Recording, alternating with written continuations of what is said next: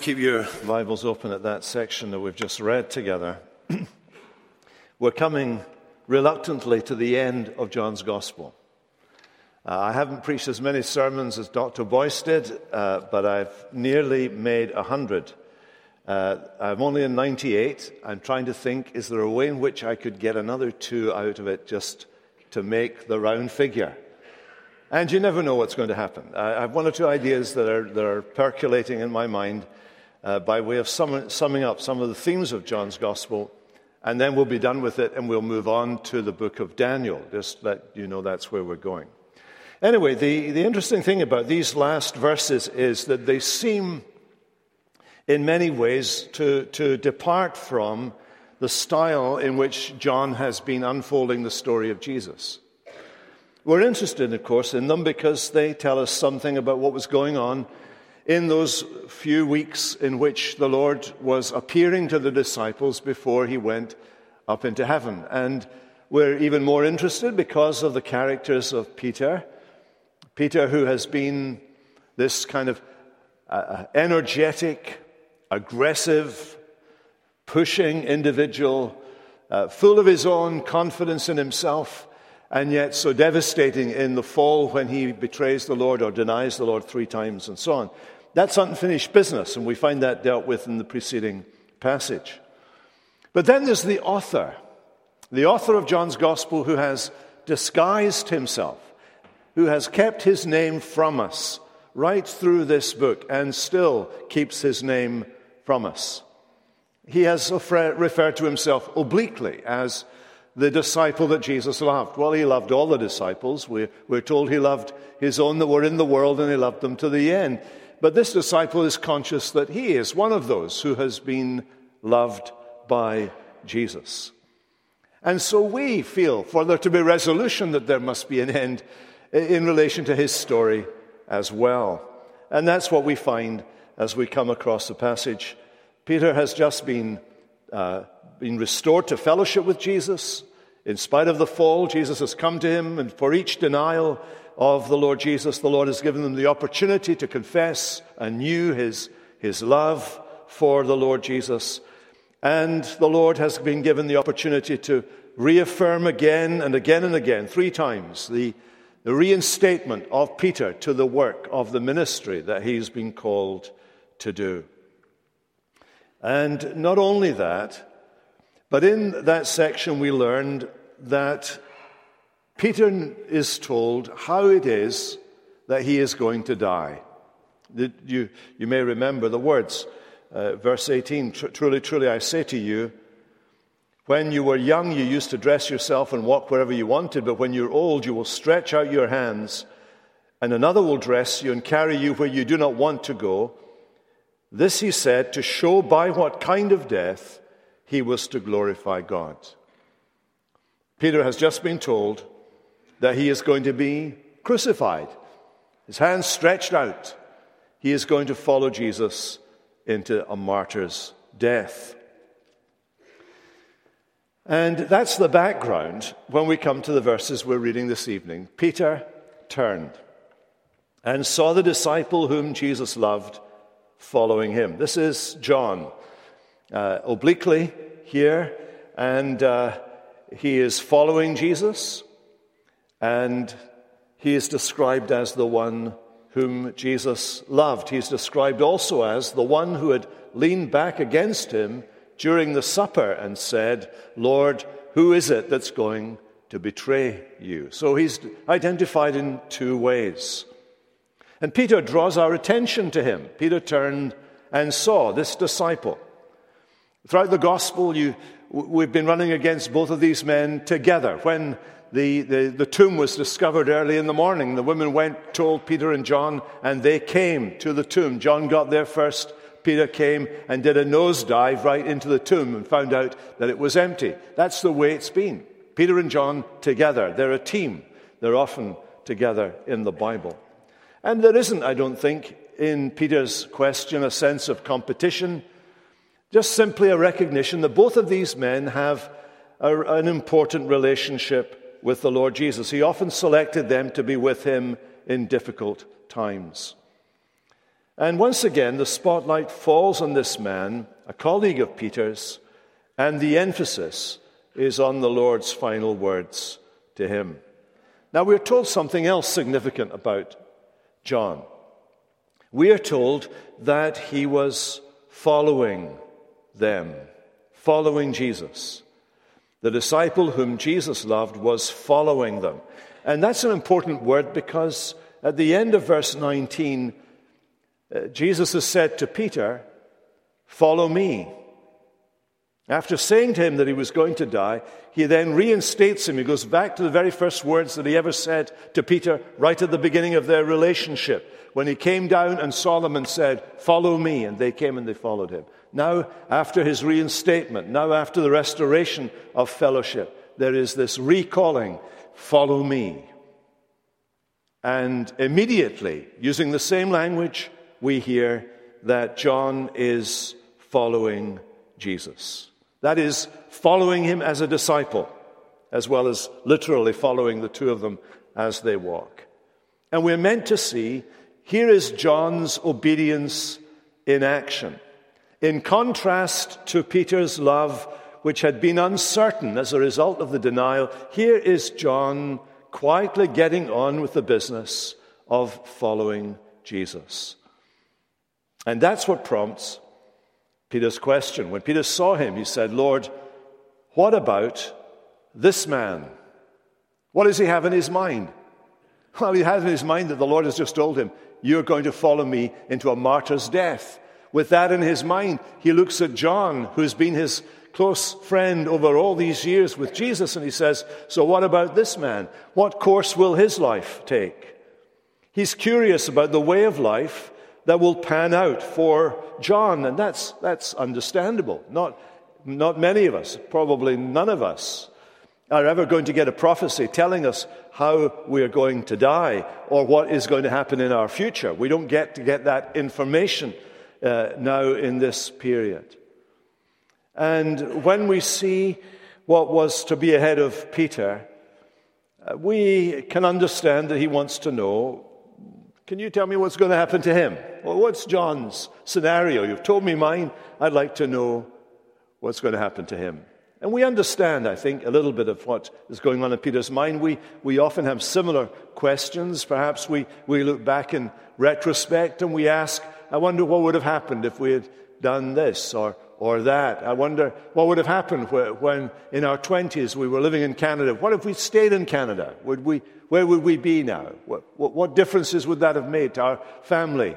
Well, one thing it might have made is that they would all be here and not half of them back in the old country. And that would be great. You've no idea how many times that little scenario plays through our mind. Or we look at someone else and we think, why is their life easier than my life? Or we look at someone else and we see everything seems to go wrong for them. And we're interested in the way things pan out for people. And Jesus responds to this inquisitiveness, this speculation that Peter wants to engage in here, is quite decisive. In fact, we are meant to learn something quite significant for our ongoing Christian life from this point on, from Jesus, right at this point in the story.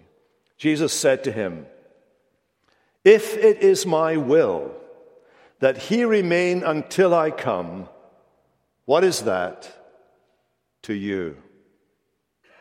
Now, I want you to see that there's an emphasis here on the power and authority of Jesus. When he says, "If it be my will," he's not speaking in vague potential language, supposing it was my will that he should remain, but rather he's saying, I have something in mind for his life. I have willed what's going to happen to this man. The will of Jesus is Jesus' will and God's will are coextensive.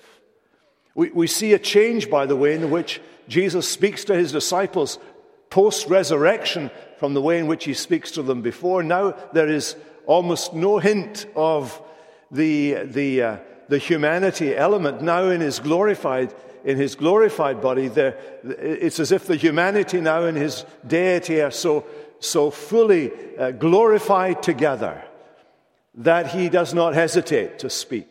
as God. And here he speaks as God and with God's will. No longer the humbled servant, now the Lord of glory. And even in his humanity, emphasizing that he is the one who has planned out the lives of his people. He says it without apology, without explanation, without amplification.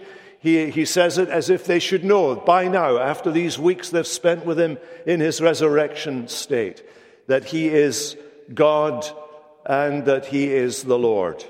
My Lord and my God, as Thomas had said. He knows the end from the beginning because he planned the end from the beginning. And so what he does to Peter is he rebukes Peter's futile speculation as to the will of God. Yes, he had told Peter that he would die in order to prove to us that his will is the will of God. He doesn't tell John what's going to happen to him, and he doesn't tell us what's going to happen to us in order that we might trust him. So he makes the prophecy about Peter so that we might know that he knows and has the future in his hands and that it will unfold according to his will. He doesn't tell us what's ahead of us so that we might live trusting him and follow him in a trustful and believing way. And you can see that that is precisely how it unfolds. The people around him, the people who were there and had heard Jesus speak, recognized that Jesus was making a statement here, but they took it the wrong way. They took it the way we would take it. They took it as a prophecy that the beloved disciple, John, would not die. And John immediately dispels that false understanding. He says, yet Jesus did not say to him that he was not to die, but if it is my will that he remain until I come, what is that to you? By the way, urban myths did not start in the 21st century. Urban myths were popular in the church. Even then, there was something going around that somehow or other, John was not going to die until Jesus came back again at the second coming. So John dispels that urban myth among the disciples and says that what Jesus was really saying is his concern was not about him not dying, but of him remaining or continuing, going on, persevering until the end came, whenever that would be. Peter's destiny was in the God-glorifying significance of his death. He was to die like Jesus, crucified. John's destiny lay in the God-glorifying faithfulness of his life. And that's where we are. We identify with John. John was not given an insight into his future. He was called simply to trust. And God is glorified in your life and mine, not by some spectacular thing that we are destined to do in our lives, but simply in the day-to-day faithfulness of our lives. And in either case, it is the prerogative of Jesus to will and to know all this. For God alone wills and knows how our future lives will unfold. To penetrate into the mind and will of God that is not revealed to us is above our pay grade. As creatures, there is an absolute divide between the Creator and the creature, between the infinite and the finite. There is an essential difference of being and time and space. And what Jesus teaches us here is, to his disciples and to us, is that our duty is not to know but to follow. Not to get it all what God's going to do in the future, but to go forward into tomorrow to serve and trust and leave it to God. His business is to plan and know and execute his will for us in our lives. The Lord who decreed Peter's path of discipleship and let him know is the same Lord who has determined your way and my way in life, but has not let us know, but rather has said to us, follow me. Now it's interesting here that once again in this gospel we are confronted by the inseparable operations of the triune God, as God wills one will for the world, for the church, and for the believer.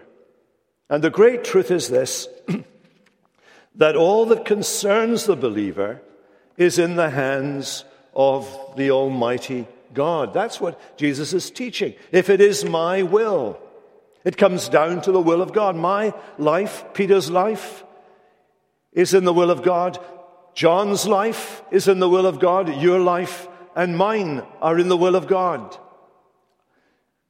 Our times are in his hands is a phrase that we find throughout Scripture. This idea of everything. These times of my life change and shift, but they change and shift only with the unchanging love of the Lord behind them. They shift only according to the purpose of the one in whom there is no variableness nor shadow of a turning. When we talk about my time or my life, we mean the ups and downs, the health or sickness, the poverty or the wealth. But all of those things are in the hand of the Lord, who arranges and appoints according to his holy will the length of my days and the darkness of my nights.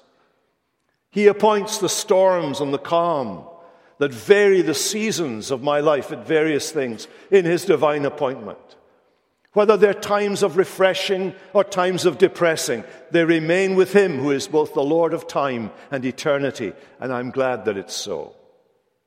And not only does he rule, does he will what will happen in my life, but he rules and he wills the circumstances of my life, the things that are around the atmosphere of my existence. Even those things are in the hands of this willing Savior who determines and decrees what should happen.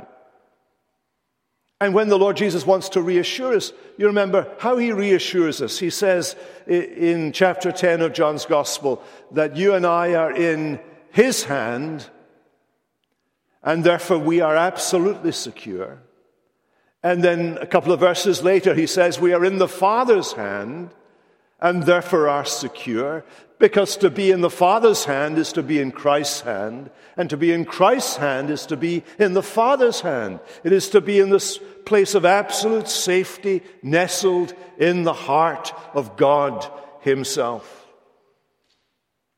And we are absolutely at his disposal. And all our circumstances are arranged by him in all their details. An old hymn puts it like this: my times are in thy hand, my God, I wish them there. My life, my friends, my soul, I leave entirely to thy care. My times are in thy hand, whatever they may be, pleasing or painful, dark or bright, as best may seem to thee. And I want you this evening to grasp that little phrase from that hymn, my times are in thy hands. That's what Jesus is teaching us here in these words that we've read this evening. If my times are in his hands, then there's nothing left to chance. The events of my life and my career are not cast by some kind of fortune which has no order or purpose to it.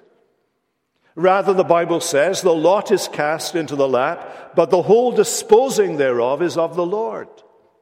Chance is a heathen idea that the teaching of the Word of God has demolished. You remember how they took the Ark of God in the Old Testament, and they took it captive by the Philistines, and the Philistines put the Ark of the Covenant of the Lord in the temple of Dagon, their god. And they went home for tea, and then in the morning they got up after breakfast and they went into the temple, and there is the ark sitting, and the god Dagon crashed before it. In other words, the Christian belief in the providence of God, in God's rule and direction and will for our lives, has brought chance crashing down like Dagon and broken it into pieces. Blessed is the person who is done with chance, who never speaks of luck, but believes that from the least to the greatest, all things are ordained by the Lord. We dare not leave out any event, either small or great. The creeping of the aphid upon the rosebud is as surely arranged by the decree of God as the march of a pestilence through a nation, or the outcome of some great war, or the achievement of some great purpose. It is all in his hands, if I will, Jesus says. And you need to believe that there is nothing to be omitted from this government of this one. My times are in your hands is an assurance that puts an end to the grim idea of fate, compelling all things. You know that idea that people have, that fate, like an enormous wheel, is constantly moving, constantly grinding on, crushing everything that lies in its path, without pausing for pity, without turning aside for mercy. But in the Bible, the good government of God, the providence of God, the will of Christ, if it is a wheel, is more like the wheel we read about in the book of Ezekiel, that is full of eyes all around and about. There is nothing that is not known. Not only nothing that is not known, but nothing that is not determined by God. He works all things out in accordance with his purpose. He works them. Everything is determined by the loving, ruling, reigning, committed, redeeming God. My times are not in a wheel of destiny. My times are in his hands. And when we say, my time are in his hands, and we read the Lord Jesus saying, if it is my will that this or that, I want you to notice that reveals the condescension of the Lord. Here is the Lord of glory, and here Jesus raised from the dead, demonstrating that great glory. He has all heaven to worship him. He has all worlds to govern. And yet it is my times, if it is my will that he, Jesus says. In other words, his will, which all the time has to do with the soaring universe in which we find ourselves, down to the very details of the work of those most minute specks and atoms. That will that determines all of this is concerned with John. It is concerned with Mary. It's concerned with you. It's concerned with each one of us as his people. It is a very personal will. He makes my concerns his concerns. He takes my matters into his hands. The hands that have the stars in place. The hands that hold up everything by the word of his power. Those hands have me within them, and his concern is for me. And when he says, if it is my will, it makes us realize that so close are we to him that all that he is available to us. God is near his people with all of his attributes. His wisdom, his power, his faithfulness, his unchangeableness. He is under oath that he will bend all of who he is to the benefit of those who trust him. He works all things together for the good of those who trust him. There's nothing in your life that is beyond the scope of his concern and attention. If it be my will that he remain till I come. What is that to you? My will is the important factor. My will, Jesus says, is the ultimate reality. My will is the all-encompassing purpose and plan that God has for your life. I tell you, there is nothing more wonderful to wake up in the morning and to know that everything of that day, everything of that week, everything for the rest of my life, which as of yesterday is shorter by a year, everything is in the will and plan and purpose of this God. Everything. And he's always caring for his people. So tomorrow morning, child of God, tomorrow morning, don't you go out into the world there, back into the office there, back into your circumstance, and think for 1 nanosecond that God isn't there. And don't come home from work at night, whether you're coming home to a happy situation or a sad situation, or to an empty place. Don't go home thinking, when I go home there, I'm going to be totally on my own. You are never on your own. And don't go to your bed tomorrow night or even tonight and think that somehow or other you've been orphaned, that you've been abandoned. Or wake up tomorrow morning feeling lonely or feeling that you are absolutely alone in the world. Because if you're a child of God, you are never alone. Your Father is with you. You see how good it is that God should come so close to us, that He should reassure us by His word and even put things into our mouths and before our eyes and in our hands to remind us of the grace that He has to give to us. Our Lord Jesus is speaking here as the great God when He says to these two men, if it is my will, if it is my will. He has a will for John, but He's not telling him. Why? Because He wants John to live by faith. And just as surely as He's revealed the will for Peter, and that will fell out according to His word, so the will that He doesn't tell us will fall out according to His purpose. And we trust Him. We go forward trusting Him. Well, John heard these things, and John goes on then to testify, to leave his last word in the book. This is the disciple, verse 24, who is bearing witness about these things, and who's written these things, and some other people get in the act here. We know that his testimony is true. The we are the people gathered round John, adding their little finishing touch to his work. He had left them this gospel as a legacy. They're there to testify that Jesus' words were totally true and utterly unbreakable. John had remained. John had continued in his faith. He had been an eyewitness and ear witness to Jesus, and he had written down this massive gospel for the church. In fact, that word written is very important. It's not just, he wrote it down. The word there is the word normally used of Holy Scripture. He had written this down as Holy Scripture. This was the witness of the apostle for the church. And in the closing remarks, we're reminded of the extent and the limits of the apostolic word. It is not and was never meant to be exhaustive or complete, but it is perfect and inspired. There are many other things that Jesus did. Were every one of them to be written, I suppose the world itself could not contain the books that would be written. We haven't been told all there is to be told about Jesus and His life. John himself has been selective. He's only selected 7 signs. Well, they would get more than 7 signs in one day. But he's selected 7 as an indication to us, as an illustration for us of the kind of thing that was going on all the time. And he's explained the significance of them. Peter died the violent death Jesus predicted. John lived to a ripe old age.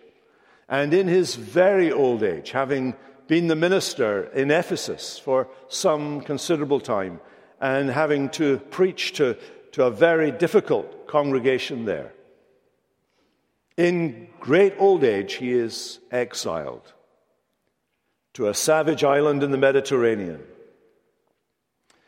Peter was a dramatic kind of figure. John is a reflective figure.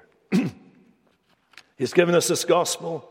He's given us the book of Revelation written while in exile on the Isle of Patmos. And here at the end of the book, where I think we're being encouraged not to speculate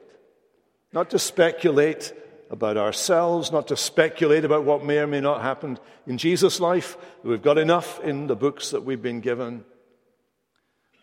We're to do what Jesus told Peter to do. Follow me.